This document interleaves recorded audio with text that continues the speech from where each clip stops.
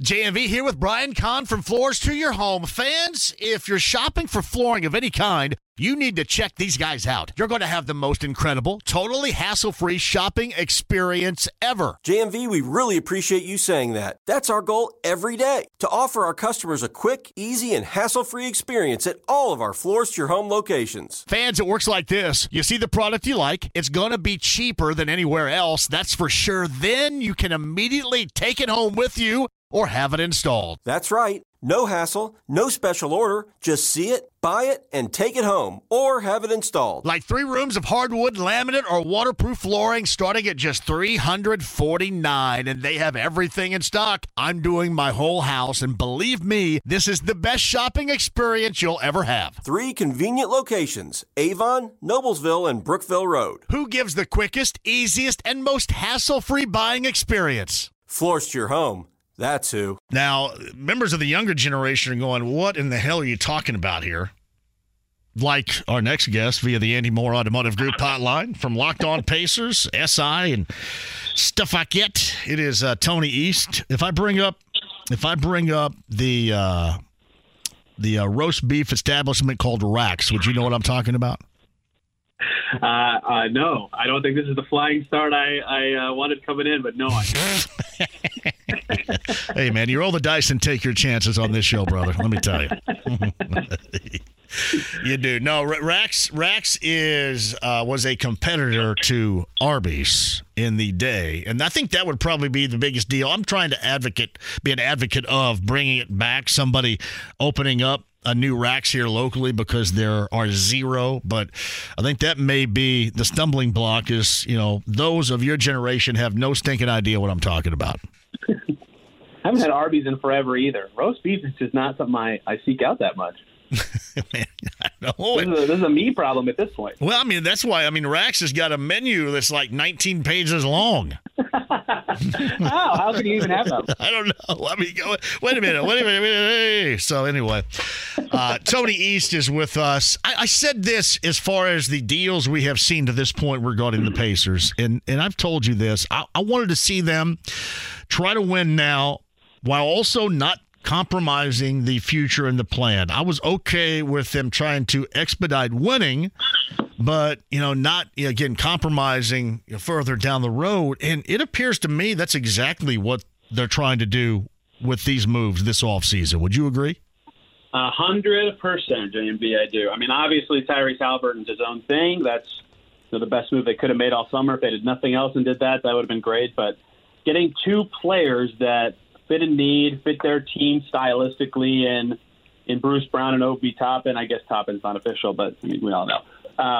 Who fit really well with the way they play and are talented, and to get them at the price they did, but also to get them on shorter deals, right? Toppin only has 1 year left in his contract. They could keep him if they want, but only 1 year left. Bruce Brown has the 1 year and then the team option for the second year. They definitely got better this year. They'll learn a lot about their team and their attempts to win, and they also maintained the, as they like to say, optionality to maybe go for bigger fish next year, or even if they want to just keep the team that they had this year if it goes really well. And so that's a good way to kind of get better, push the accelerator a little bit, build around Tyrese Halliburton, but also keep your options open if you're ready to take an even bigger step next year if things go well, because they certainly got better, and they certainly did a good job keeping the flexibility open while doing it. Yeah, it's Tony East who joins us talking Pacers. Were you like me a little bit on Friday when this news broke? Did you have to stop and think exactly the benefit for Bruce Brown initially? Because initially it almost was like, all right, they have to spend some money, so they're spending it right now. But I will say this, the more and more you thought about it, especially since I sit around all the time and complain about their lack of defense, the more and more you thought about it from that standpoint, the more and more it made sense. Yeah, I thought that, I think with the way the salary cap's kind of jumped in the league the last couple of years, there's going to be sticker shock at the value of a lot of contracts for the next couple of years, especially when the new TV deal hits in 2 seasons. But, yeah, I think it's a great idea for the Pacers to, and this is kind of what I floated to some people too, he's the second best player who changed teams as a free agent, right? That's getting a good player in free agency is hard now. The NBA free agency is not what it used to be, right? A lot of players extend their contract or get traded before they just know where they're going to go. A lot of guys re-sign. Bruce Brown was the second best guy who changed teams, and it just so happens that he's also a brilliant transition player and does a lot of the guard screening stuff the Pacers are good at, and can play defense at the point of attack, something the Pacers were atrocious at last year. We've talked about that, I think, every time I've talked to you, JMV. So, all those boxes that he checks, even if it just like structurally wasn't the contract everybody expected when they heard Bruce Brown to the Pacers, is, I think, a really good deal. I mean, and from a Bruce Brown's perspective, right, he could be a free agent again next year. Like, he'll be uber motivated all season long, and he'll fit in really well with this team. And the Pacers get a guy that checks a lot of boxes. Like, outside of the immediate sticker shock, I think it's a win-win for everybody and kind of shows the direction the league and the Pacers are going right now. All right, so very outspoken, even through his somewhat drunkenness in that parade in Denver last month, was Michael Malone, the head coach of the Nuggets, about how he expected to keep Bruce Brown. I know you were down there today. Did you guys find out how the dialogue went between he and the Nuggets about trying to keep him, or was it a foregone conclusion after that particular coaching drunken state that would not happen? Yeah, I think once Bruce Brown got the champagne out of his hair, that decision became a little different for him. It sounds like today what he told us was he took a call from the New York Knicks in free agency and then took a call from the Pacers, and then he signed with the Pacers because he thought that was the best situation for him. So, as great as the Nuggets situation was for him in terms of he was a perfect fit with what they needed and won a championship, obviously, I think as soon as he was kind of in a more understanding state of his future, they could only pay him $7.5 million basically this year. That's the most the Nuggets could have afforded to pay him.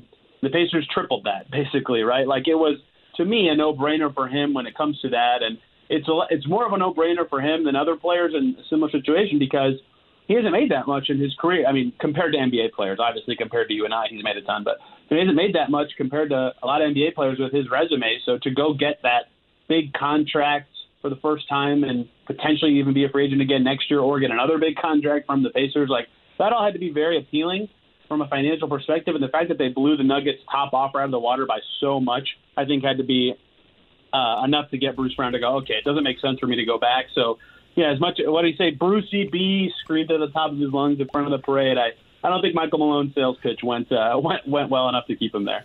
Hey, Tony, how much was it wanting Bruce Brown and what he brings to the table compared to having to spend the money anyway?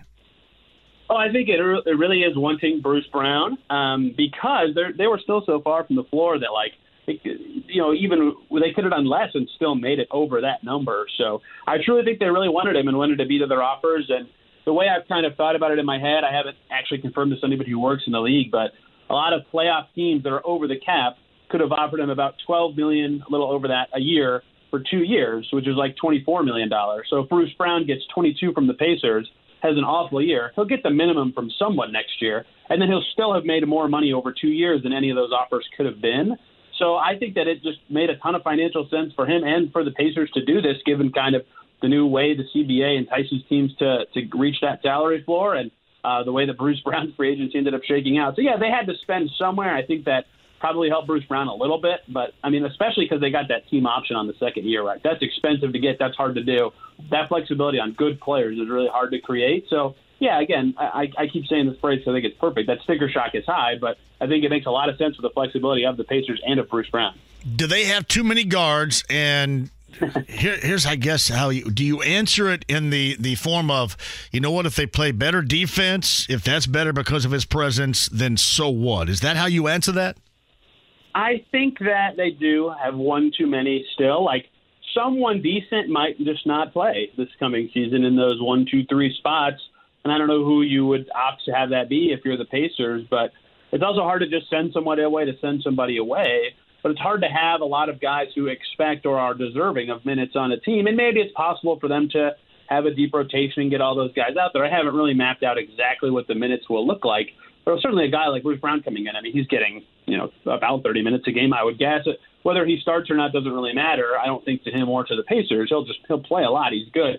But between him and Nembhard and Hield and Mathurin and Neesmith and Halliburton and McConnell, obviously, it's a lot of guys in those spots. Like, I think that was certainly some of the motivation behind this Chris Duarte trade. So they still probably have one too many to truly give everybody the minutes they either have earned or deserve. And maybe that's just something we'll have to talk out with all those guys when the season starts, or maybe there's a surprise positional change to come for somebody or something. I don't know, but it sure seems like it's going to be tough for them to fit all those guys in, even with the trading of Chris Duarte. Oftentimes, Tony, when we talk about the guards in this fashion, somebody will bring up, well, you don't necessarily need T.J. McConnell. And I have tried to describe what I believe that he brings to the table and what they would lose if he were someplace else. And, I make that comparison with that of Buddy Hield, but you can easily see that. I mean, the volume of three making you can see, but oftentimes you can't see what McConnell brings to the table. But certainly I believe that is something that the Pacers cannot be good without, be better without. I think it's necessary for that off-the-bench group right there. However, is that a luxury that with all these guards, this Pacer team may not be able to afford going into the season here? Yeah, they'll have to think hard about that, right? He's been such a big part of their second unit for all these years. And an added thing for him right this second is if they make no other moves, they don't have George Hill or James Johnson anymore. So he becomes the vet, right?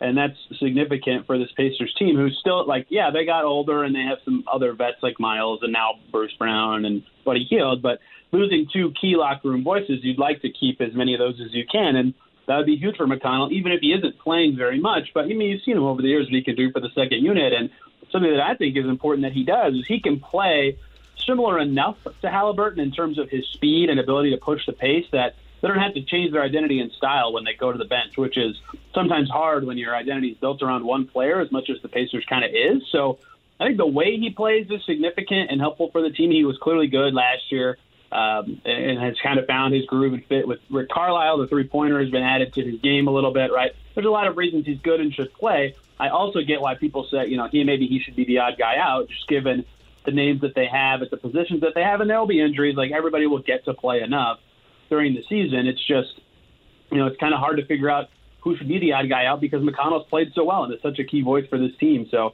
there's really not a good pitch to make for anybody, which is kind of why this is such a difficult conversation, right? Like, there's no obvious candidate for who should or shouldn't play. So Tony East joins us again. Forbes Sports, WTHR.com, Locked On Pacers. He's with us via the Andy Moore Automotive Group hotline. The presser to introduce, after he signed his contract, Bruce Brown to the media earlier today happened. Tony was there covering that. I'm kind of curious. I don't know if this came up or not, so maybe this is just your opinion. Was this a main move, a 1A move by the Pacers in Brown, or was it a secondary move because the market in which they were going to investigate dried up quickly? Well, the 1A move was given $260 million to Tyrese Halliburton. No, I'm just talking about the Bruce Brown situation. Right. Yeah. I know. I think that's such a big story. Yeah, with Bruce Brown, I think they talked about that around the draft, right? They sniffed around on, I think Chad Buchanan said 5 or 6 guys that they thought would be really talented fits for them, from a position and talent perspective. And, it takes two to tango, and it's hard to sometimes find those trades and find those guys that are amenable to come into your team. And it's not like between the draft and free agency in that 1 week, all of a sudden the team is going to significantly change its stance. So with those options likely still off the table when free agency started, sure, there were maybe some other stuff they could have explored, but guys don't change teams as much anymore, right? That's something I tried to allude to earlier. It's harder to poach those bigger names, and that's why I think Bruce Brown's probably the second best guy who changed teams after Fred VanVleet, just as a raw signing this summer. So if they had bigger plans in free agency, which I would say is possible, I think a lot of those would have been via trade, and they investigated a lot of those kind of in the draft and knew that it would either take a lot or wasn't necessarily feasible. And maybe some of those are still on the table, right? The league has really slowed down transactionally since we heard about Damian Lillard just late on July 1st, early on July 2nd, which really changes the dynamics of trades and team building for the rest of the summer until everybody knows where everybody is and where the money is and where the opportunity is. So as it stands, perhaps they do still have some bigger plans. But I think Bruce Brown is pretty close to a top option of an actual signing, just given which players were available and actually changed teams. It's Tony East with us. Obi Toppin seems to be an absolute no-brainer here. I mean, if you're going to take really a no-risk proposition on somebody, especially that somebody that burns you to a crisp down the stretch in April offensively, somebody that you saw up close and personal, I mean, this would be it right here, would it not? Yeah, absolutely. I mean, those two games were ridiculous. I mean, he had 66 points in two games, and that he looked like the best player on the floor by a mile. And that was part of the thing that I think was so fascinating with him with the Knicks is when he played a lot, he typically played pretty well, but he never could play a lot because they had all these vets who fit their team really well. Like, they made the second round of the playoffs. They were a good team last year. I don't think they made any wrong choices. It's just they were trying to win, and they felt better about Julius Randle and Mitchell Robinson and some other guys in that front court rotation most of the time. So he couldn't get those opportunities like Pacers fans saw late in the season very often. Like last year, he only scored more than 20 points in a game 3 times, and 2 of them were ridiculous 30-plus point outings against the Pacers, right? So they've seen the absolute best of him. To me, even if he's not that guy, like the price they got him for, absolute no-brainer trade to get him for 2 seconds that don't even look like they're that strong of seconds, as Dustin Dopirak tweeted like an hour ago. At that price, you do that trade every single time. Even if he comes to the Pacers and is a bad culture fit and kind of stinks it up, well, great. You drafted Jarris Walker. You've got other guys you can squeeze in at the 4. No problem. You didn't give up anything too significant. And there's a chance he, with minutes, kind of proves that he can shoot a little better. Maybe his defense improves. Like, he never got a consistent role with the Knicks.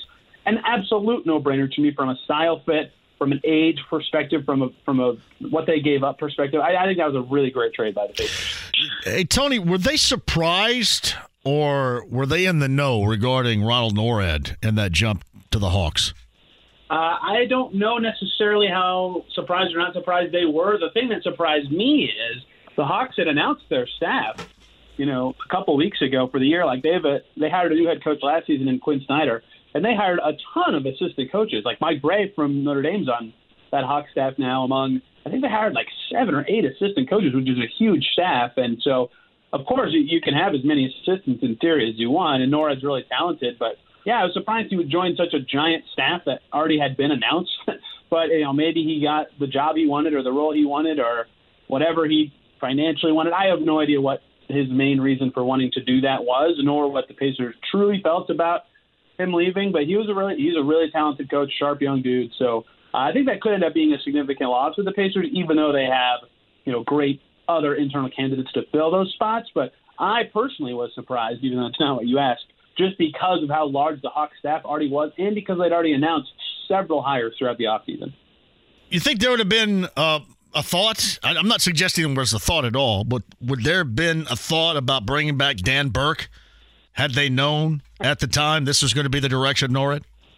Yeah, Burke did switch teams this summer too, right? He's in Detroit now with Monty Williams, so perhaps he was maybe available for defensive purposes. I don't know what kind of relationship Dan Burke has with current Pacers coaching staff or executives anymore, because this was the front office when he started here, so he certainly knows them to some extent. But, Norred was in charge of the defense last year, and had they could have lined it up perfectly and Dan Burke was interested, sure, why not? I've talked to players who worked on defense their whole life and have learned stuff from Dan Burke. They were like, I can't believe I never thought of that before. And, it immediately made them better. And, you saw with Bojan Bogdanovic, I think, was the best kind of example of what that could be. Like, his first year with the Pacers, he got a little better at defense from where his perception was. And then his second year, he was still kind of underwhelming, but was like a league average level defender after being pretty terrible joining the team. Like, that was kind of what Dan Burke was really good at, is getting those kind of players to be much more effective on that end of the floor. So, yeah, the timing didn't work out. He'd already taken a job in Detroit. But, yeah, had it been possible and had the relationships gone right, yeah, I think that would have made sense for him. Yeah, and especially with a team that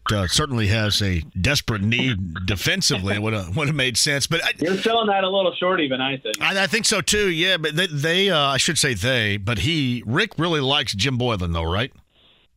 Yeah, they have he likes having him around last year as a consultant, and I'm sure they have a relationship before, since Rick knows every coach in the league since he's president of the Coaches Association. But Boylan has really good experience, right? He was the head coach of the Bulls a couple of years ago, and he was even with the Pacers in Vogel's first full season with the franchise. So he's coached a ton. He's coached Team USA a bunch too. Like, he knows the landscape of the league well. He knows the landscape of coach well. They have him behind the benches. He's pretty overqualified for that spot. So I think he'll be an asset to the Pacers in that role, especially just he knows the ins and outs of the league so well. And clearly they valued what he was doing as a consultant last year enough that they wanted to keep him around. So, yeah, I think they know each other well, and I think he'll be a good fit in that role. All right. Now, you think there's anything that comes out of what happens to Damian Lillard that could have a profound or at least somewhat profound effect on the Pacers in the near future? It depends on who ends up where. Like, this sounds funny to say because they just made the finals, but like the Heat's record wasn't that much better than the Pacers for a lot of last season. And for a Pacers team trying to make the playoffs, catching anybody that they can is important. So the Heat getting better would certainly hurt them in that way. Or if he goes to Brooklyn, same thing. Like the Nets and the Heat had a very similar record. So either of those two teams ending up with Dame, of course, would make the Pacers kind of go, we got to work harder to catch them or catch somebody else. And I think the thing that's going to make this fascinating is, does this become a 3-4 whatever kind of team trade? I think that's pretty common with these star trades of late as assets move around. And the Pacers got in on the I have to go back in time. This was 3 James Harden trades ago now, if you can believe it. Let's do the math. The first time he was traded from the Rockets to the Nets, I think a lot of Pacers fans will remember Kevin Pritchard jumping in on that and getting Karis LeVert out of it.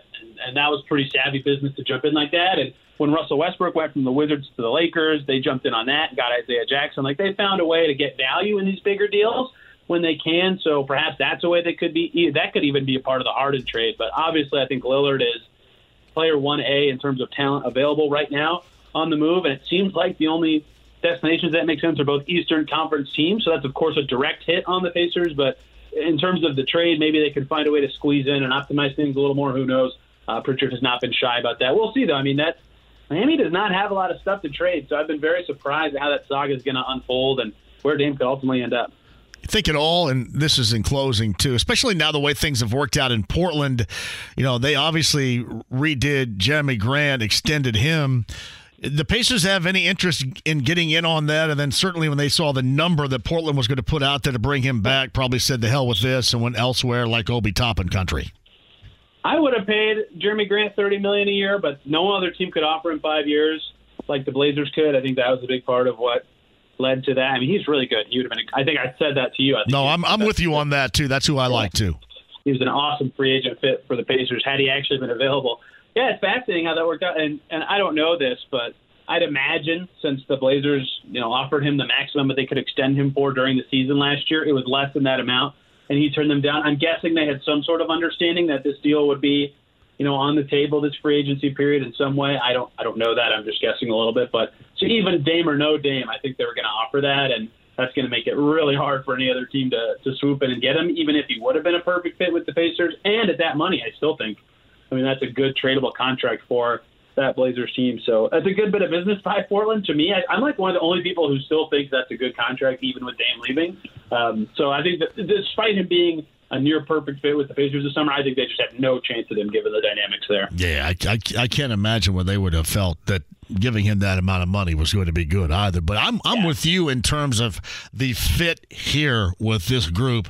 I thought was as good as you were going to find option-wise out there. I really did. So yeah, I thought he was, just a perfect fit for him. Good scorer at the 4, great defender, can play above the rim, can play in transition, can now shoot it a little bit. And the thing that's kind of worked out for him is, like these last seasons with Portland, I called it Goldilocks theory, where, in Denver he didn't have enough of a role, in Portland it was too big, Detroit it was too big, and in Portland it was just right? And I think the same kind of happened with Brogdon last year in Boston. And so the Pacers probably would have offered him about the same usage because Halliburton would have had the ball so much. So they saw him in the optimized role. His skills were such a perfect fit that they knew exactly what he could be, and he was only 29, I think, right now still. Obviously, at the back end of that contract might not look great, but he would have been an awesome fit for the Pacers and where they're headed. All right, Tony, what are you writing about here?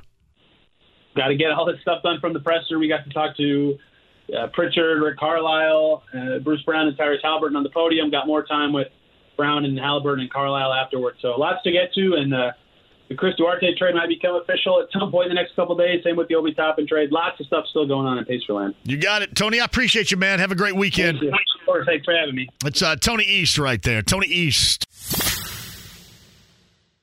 Andy Moore, Automotive Group Hotline, Colts, NFL, and a lot of stuff with our friend Mike Chappell of CBS 4 and Fox 59. Do you have DirecTV or do you have cable? Uverse. Okay. PT Uverse. So I have DirecTV. So right now, I haven't had Wish TV Channel 8 in what feels like 20 years. And Fox 59 too. Yeah, so, 59 and CBS 4. I couldn't watch myself Beyond the other night with Hagen. It's kind of awkward because it pisses me off, but they're my company, so there's not a lot I can say about it. Right. So, understand? Oh yeah, completely understand. But it's just annoying to where they do this, and I already pay too much for my TV anyway because I don't do all the streaming stuff that smart people do. But just quit taking my channels away from me. I really get it's irritating. And that's probably all I ought to say so I don't get fired. No, you're not. And again, I just kind of look at it as there is no perfect solution to any of this. There just isn't. And you got to try to take the path of least resistance here. And I've, over the past 23 years, decided to go with DirecTV. Yeah. And, people always say, well, you talk about DirecTV like it's great. No, it's not great because there's nothing that is great. I just I play the odds, Mike, that I'm going to get on a nightly basis what I need to watch. Correct. And then everything else has to fall where it does here. That's what I do. Yeah, I've got a simple life, and when you start screwing with my simple life, yeah, but you're right, and you get used to things, and I'm at the point that I like routine. And I like to sit there and, like my stepson, he's really into this, and he gave us a set up Roku. We got Netflix and all that stuff and a few other things. And he can stream things on his computer and all that. I'm too much of an idiot to do that. But it's, there was a time, was it a couple of years ago when, what did we lose initially? Wish, or maybe it was Fox for a short time when we lost NFL games. But no, it was 13. I remember having to watch. Yeah, I think I had to watch at my neighbor Jeff Watson's house a game in Seattle on a Sunday night that was on 13 when DirecTV didn't have it. And it's just us grunts get caught in the crosshairs, and I guess somebody wants to charge us a little bit more. So I don't know. It's annoying. And, the people that get ground under are people like us. Yeah, I mean we're the negotiation tool is what we are. We're the only ones that really get screwed. I mean, ultimately, both sides get what they want after a prolonged, I guess, unless it's Wish, and I don't even know where the hell they are now. I mean, they've been off my DirecTV for 3 years, so I don't even think about it. I'm a little surprised this has come out now as opposed to maybe late August. Right before the NFL season. Yeah. That's leverage there. That's when you really irritate people. But I mean, it's almost a minor irritation because I'm assuming they're going right with the fact that the All-Star game's on Fox. A minor irritation for people around here with DirecTV right now. Yeah, well, you start messing with people's NFL games, and you're going to see the angry side of folks. Yeah. It's Mike Chappell, who is with us via the Andy Moore Automotive Group hotline. I don't know if we've talked about this before, but I know I've talked about it a number of times about showing some signs. And I don't know what you guys saw, and I know it wasn't lengthy regarding Anthony Richardson, but given what you know, and I know that there's going to be training camp to decide all of this, do you have any takeaways as far as expectation for Richardson to be good to go? Because I've heard it from both sides. I've heard, he's given moments in which we have seen not a lot of, but moments where you could justify him starting. And then I've heard from others suggesting that he is like miles away right now. I don't know if I'd say miles away, but I think it's fair to say that I'm trying to count how many times we saw these guys practice. Probably was it 5 or 6 totally with OTAs and veteran minicamp. I'm not counting rookie minicamp. But I think it's safe to say that Richardson generally had the best passes and the worst passes. He was the up and down graph, which Whether it's audiobooks or all-time greatest hits, long live listening to your favorites. Learn more about Kisqali Ribociclib 200 milligrams at KISQALI.com and talk to your doctor to see if Kisqali is right for you. I just can't take away much from the OTAs in the summer. Just because, I mean, there were so many guys. Michael Pittman didn't practice, and Jonathan Taylor didn't practice, and a lot of guys were out. And I think it was more important for Richardson to sort of get in the groove of, this is my job. I don't go to class anymore or whatever. This is my job. I get up in the morning, I go to work, and I go home, and this is what I do. And it was really important to me that he got the playbook down. He knows what he's doing. He knows where the lunchroom is. He knows where the training room is and all that. And once we get to camp, and I've said this before, I think that's when we're going to see volumes on what they expect by doggone it. If he's starting in the opener, he's got to get the bulk of the work. He just does. You just can't do this 50-50 with he and Minshew with the idea that he's getting enough.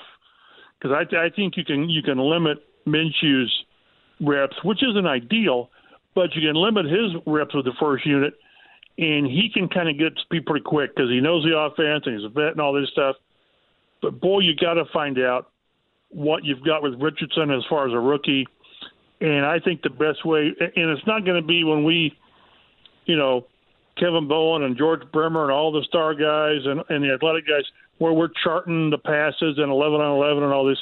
That's not going to be what tells me how he's doing. It's going to be, again, how the team handles his reps and is he getting more work. And because if he's not, if it's still 50-50 or whatever, then I don't think they think he's ready. But if he's getting more of the reps and the deeper into camp he's getting more, that tells us a lot. And, yeah, of course, the performance, he just can't spray the ball all over the place. But, I just think how they handle him will tell us. And as you and I have talked, to me, he has to show that he's not ready. I really have to believe that if they think, man, we just can't do this, it's not fair to the veterans, it's not fair to everybody else because he's not ready, we're going to hurt his development. If that's the case, he doesn't start. But if you see things and you kind of like what you see and he's got the book down and he's got the protections down and all that, then you start him, and as long as he's not hurting the team by being dumb plays, interceptions, whatever, then you sort of just deal with it. And then whether you go 4-13 or 7-10, what's the difference? As long as this guy's getting better. And he earns it because, again, nobody knows better on who should be playing than the locker room.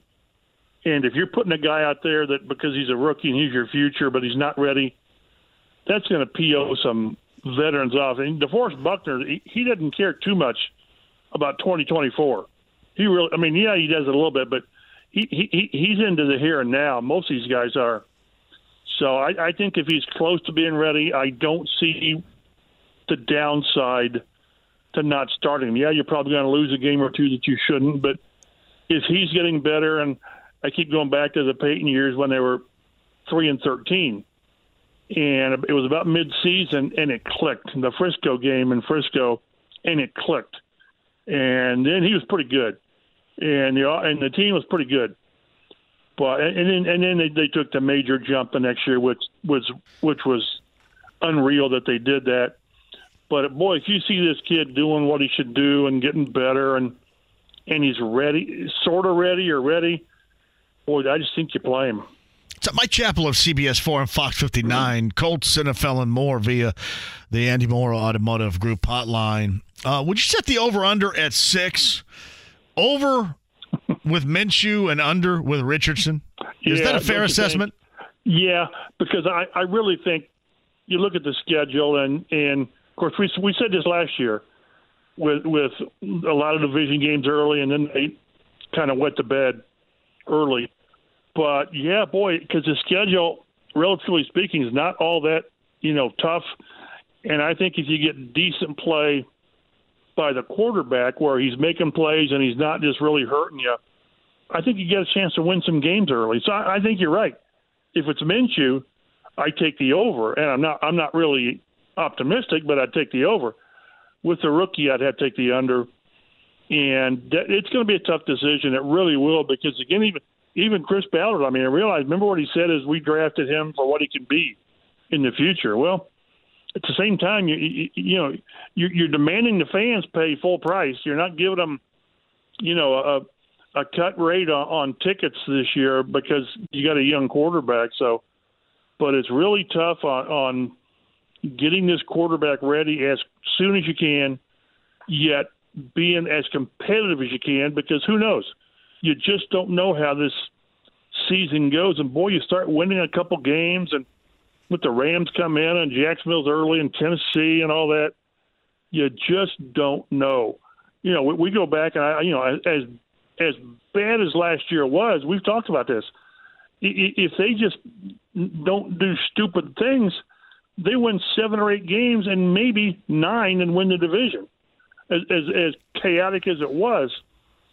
But the biggest decision, obviously, is going to be quarterback and how they decide that. And, it's not like the GM or the head coach's job's on the line. It's not, because they've decided this is, with everything they've done, this is going to be a, 2 or 3 year process. I don't know what kind of a time frame. But you still don't want to simply say, well, we'll go with a rookie, and if we go 3-14, well, so we'll get a high draft pick next year, and we'll get Marvin Harrison Jr. in here. But you still got to try to be as competitive as you can while getting your young quarterback ready for the long term. Is it reasonable to suggest if it's 4 or whatever, less than 6, if it is close to the win total that we saw a year ago, regardless of what happens, I guess, and who's starting at quarterback, that's not going to be viewed well by the fan base, considering the complete clown show that was a year ago, right? Well, but I think you can win 4 games with this group if your quarterback is showing progress, and you say, this guy's got something.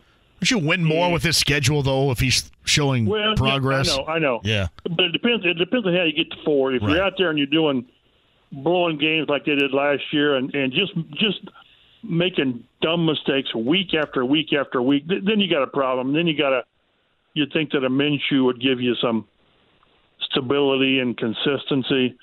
That's why I say so much of it's going to be under they believe this kid, after 13 starts, can handle. It's such a enormous step from big-time college, NFL. It just is. It's going to be really interesting to see how they handle this.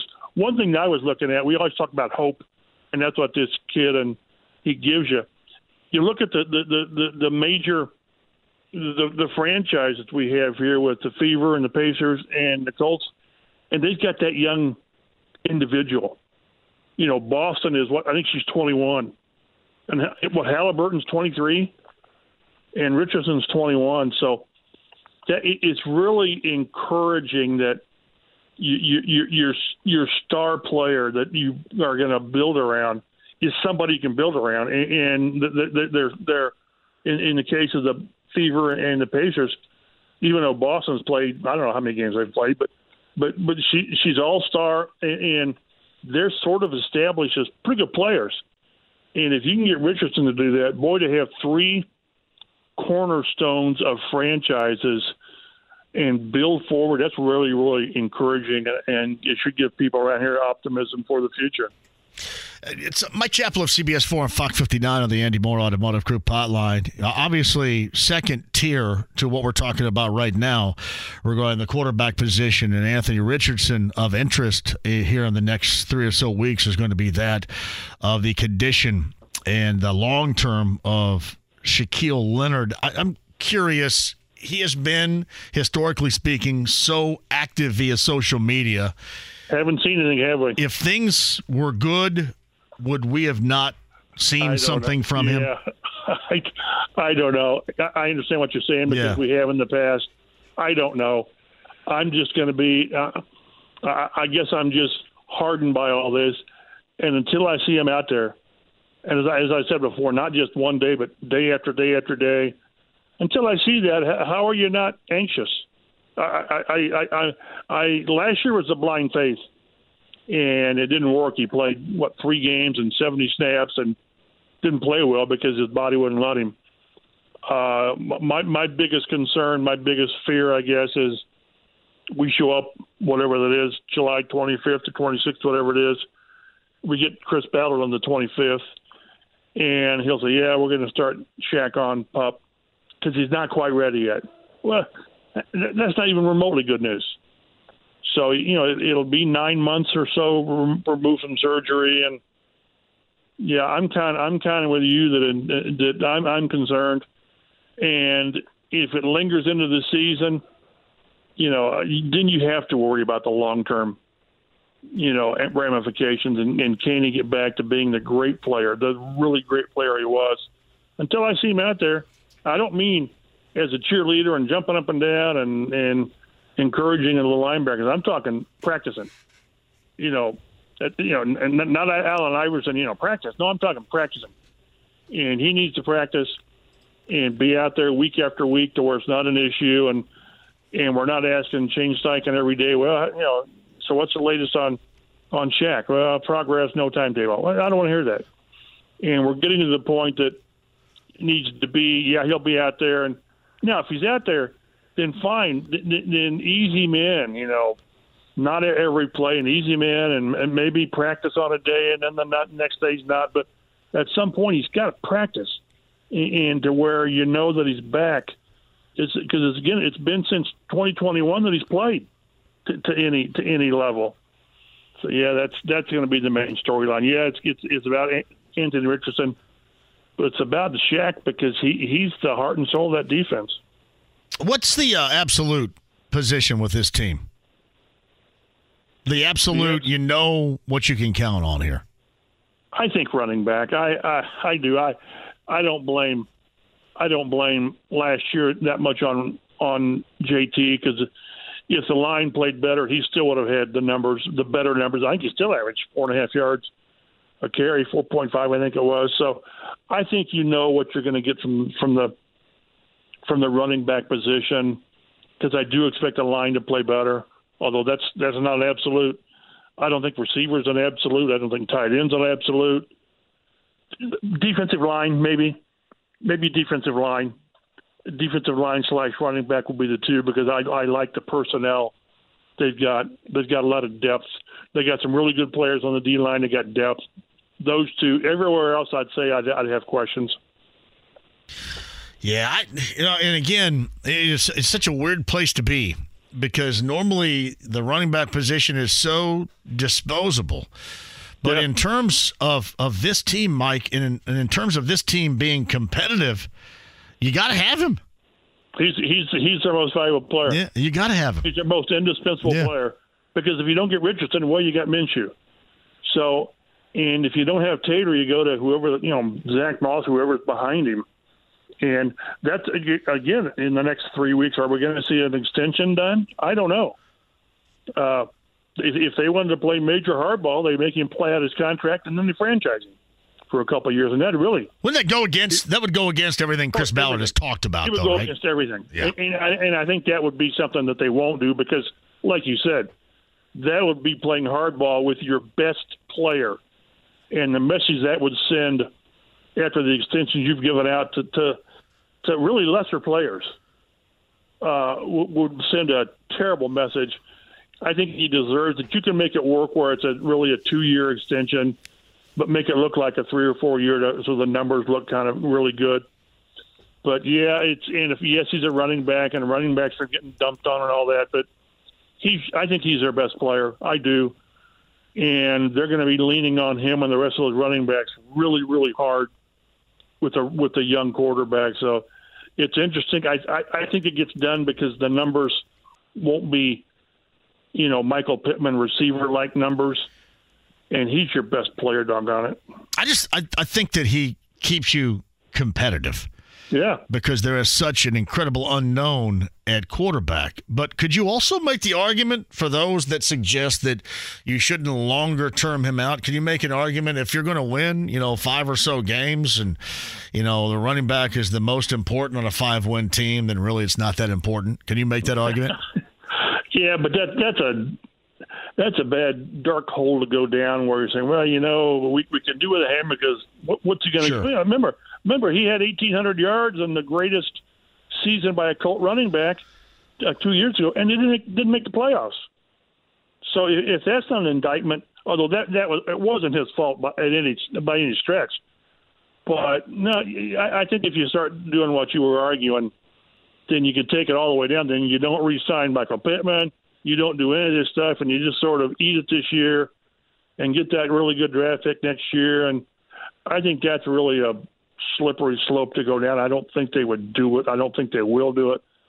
Whether they get Pittman done or not, I don't know, because you're talking pretty massive money there. But, boy, again, I go back to JT. It's not, relatively speaking, it's going to be, I don't know, $14, $15 million a year, maybe $20 million guaranteed. I don't know. But he's one of your own. He's been your best player. I think he, again, is your best player. And oh, by the way, you're going to run him to death this year to protect your quarterback. Is Pittman or Taylor more valuable, considering the situation right now offensively? Taylor is, although I don't want to diminish Pittman, but I just have a hard time talking myself into him being a one. I really do. And maybe he's the guy you make play his rookie contract, and then you franchise him, which is going to be a big number. But and for all of the people who say you don't re-sign Pittman because he's not a one. He's a really, really good two, and you just replace him. But they're not that easy to replace. And we've seen these guys aren't going to pay $20, $25 million for a free agent if that guy's out there. That's why I say it's really important to re-sign your own, but you better be sure they're that level of player to re-sign your own. We've had this argument about Quentin Nelson. At the time, he was maybe the best guard in the league, and they paid him like a left tackle. But he's not a premium position. He just isn't. But when you've got a running back, and when you've got a receiver, and you've got a young offense for the most part, and a young quarterback, it'll really be great. Because then you got Pierce, and you got Josh Downs. You could really grow this, and you've got some young tight ends. A couple of young offensive linemen, and you could really grow this offense for the long term as much as contracts would allow you to. So it's really going to be interesting. Again, I would re-sign JT without really hesitation, as long as the money's not crazy. Pittman's going to be difficult because of what the market is for receivers, and I think he believes that if he gets to the open market, he'll make buku bucks. Over the weekend, we saw Vince Tobin passed away. The one time from, I think, 94. Was it 94, 95 when he was the defensive coordinator here? 94, 95, yep. Yeah, that's what I thought. Any memories, lasting memories that he produced for you then? Just a great guy, solid guy. And I'm not talking coordinator. Of course, he was a great coordinator, and he went to, Arizona? Yeah. From here. Just a solid guy. It's been forever ago, but he and Bill Tobin they were just solid guys, and Bill could be a little bit, disgruntled sometimes, but that goes with the job. Vince was really a cool guy, and it's unfortunate, and my wishes to his family. Yeah. Yeah, it was like 94, 95 right there, too. So, and obviously, when Bill Tobin was here, the lasting memory was what he said about Mel Kiper. Who the hell is Mel Kiper? Classic. And we were in the room when all that went on, and it was classic. Things that you kind of glad you were there for. It was really pretty cool. That was long before ice cold takes would be on Twitter. Hey, by the way, people are telling me I need to go to Threads. I got an account just because I don't want to be the last one on the planet to not have one, but I don't understand all that stuff. If there's crap on Twitter, I just ignore the crapola stuff and just look for news and comments from guys I trust. Like anything, you have to sort through, crap to get the good stuff, and I've gotten pretty good about ignoring, crap. Ignoring crap. That's where I am in my life. If I can get out of bed in the morning and ignore crap, I've had a good day. All right, buddy. I appreciate you. Have a great weekend in Beech Grove. You too. Later. It's Mike Chappell of CBS 4 and Fox 59 on the Andy Moore Automotive Group hotline.